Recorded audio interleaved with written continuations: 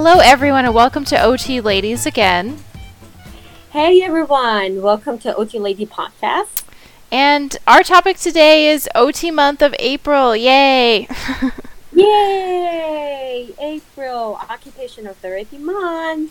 In the United States, so we have to celebrate our profession this month. Yeah, we want to advocate for occupational therapy and educate everyone about our profession. So I'm excited about our topic again tonight. Yay! So to start, we have some different ways we're going to honor OT throughout the month and things that you might already have done or might want to do to honor OTs. OT party. So you could do an OT party is something at work. You do a lunch or breakfast, something at my job site. We usually have like a meal for OT, and the PT is a speech. Everyone comes in for rehab, and also too we celebrate PT and speech month as well, because I think that's really important to support our professions, our own included. So luckily at our job site, like our management is really supportive, make this big announcement at our big quarterly meeting regarding OT month, and it happened again this year. What about you, Dana? Have you done anything exciting over the years for OT month at work? Yes, over the years, of course, in a hospital setting, we're celebrating all the professions, nursing, the PT's month, speech. Usually we provide lunch, and I remember they used to provide pizzas. That's my favorite, so that's what I remember. And just providing meals. I guess that's just a good way to celebrate. Yeah. Or sometimes just bringing breakfast, like I don't know, donuts and coffee or bagels. Mm-hmm. I guess that's a good way to celebrate. People like food. That's universal. Yes, like who doesn't love food? I mean, I'm not a foodie, but I love, like, everybody loves like food. Everybody loves food. If you work for a big organization like a hospital setting, of course, like I'm sure you appreciate some, Absolutely. small meals here and there.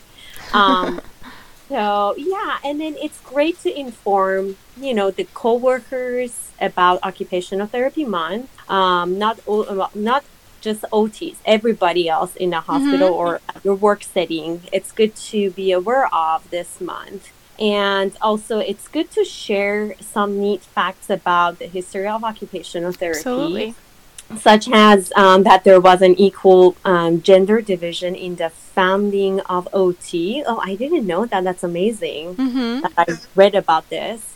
So 3 men and 3 women. That's interesting. And this was 3 years before women were allowed to vote in federal elections. So we can check out otpotential.com for this fun fact that is about OT. That's amazing, Sarah. Yeah, so I remember learning that in OT school, that we had like history of OT, and I thought that was one of the really cool facts, is that, way back when there was men and there was women, equally involved in occupational therapy, from physicians to mental health professionals to essentially social worker kind of roles of the time, and that's what OT is, a little bit of everything. So I think that's nice to share our roots and what we do and promote our history with other professionals.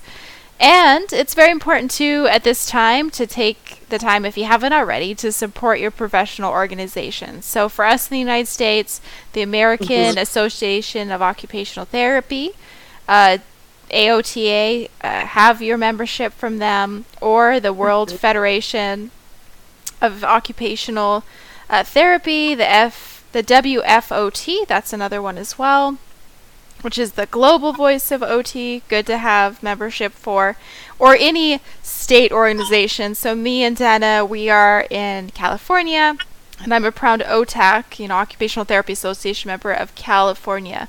So sign up for those, and putting your money there is good investment because you get discounts on courses, and you also basically promote the professional organization that fights for your therapy and protects your job and billing, and they do all the work to keep your job viable and billable and basically prevent other therapies from stepping on occupational therapy, like, I don't know, music therapy, and let's think of another one. What's the other one? Sports medicine that's out there. That's, and we want to protect what we have. So that's a great way to support OT. What are some others, Dana? And one way is just provide a public service or an event to advocate for occupational therapy services, like having a booth or community service activity in a, the local school district area or at the church area if you can do it, or just wherever you live, you can have a booth to just advocate for our profession. I guess that's another way. Yeah.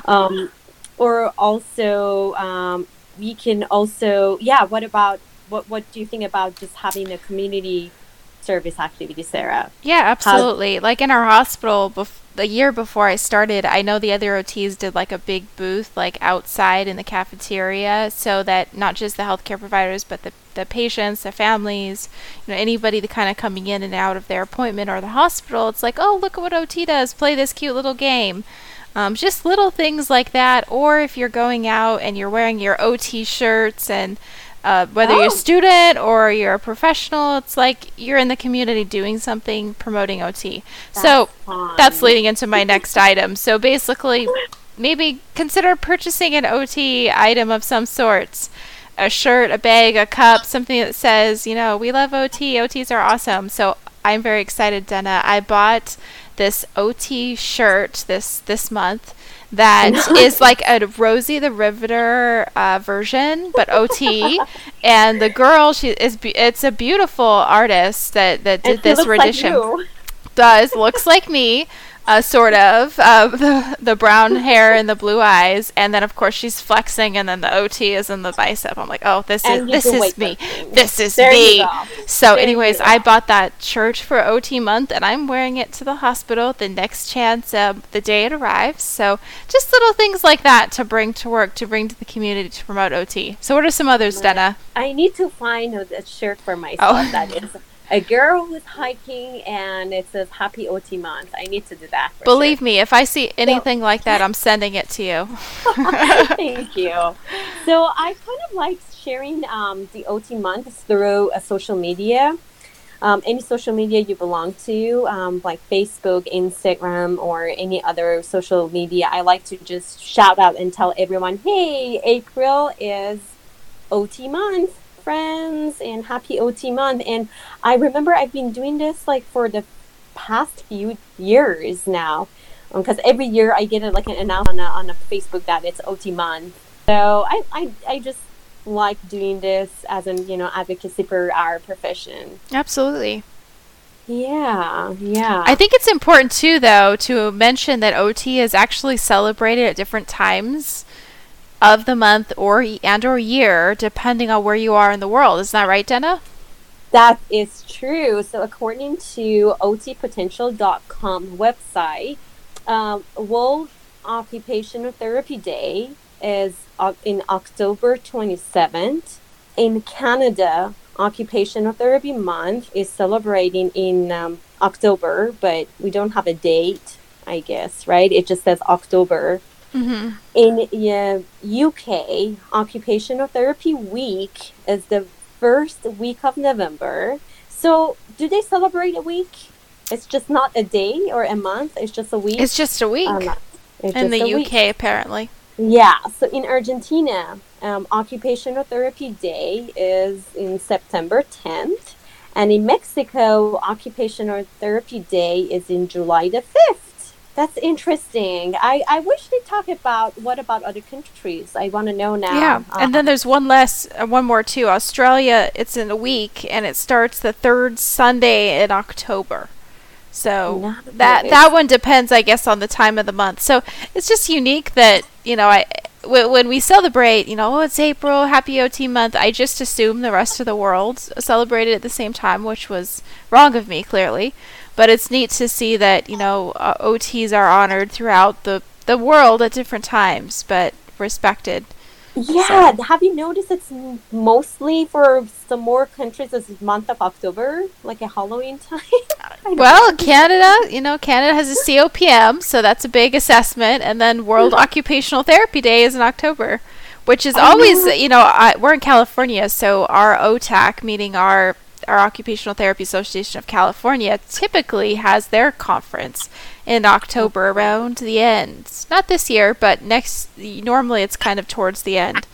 So a lot of things happen in October, OT related, I guess. A lot of things and all the good other things, I guess. Okay. Yeah, and regardless though of what time of the year it is, it's something to honor. You want to honor your profession that you've dedicated your life to, and that's really exciting. Exactly. So, what have you come up with? Some of the good quotes, or so since it's OT month, and there was so many great quotes, I couldn't just pick one. So, in honor of OT month, we decided to pick two.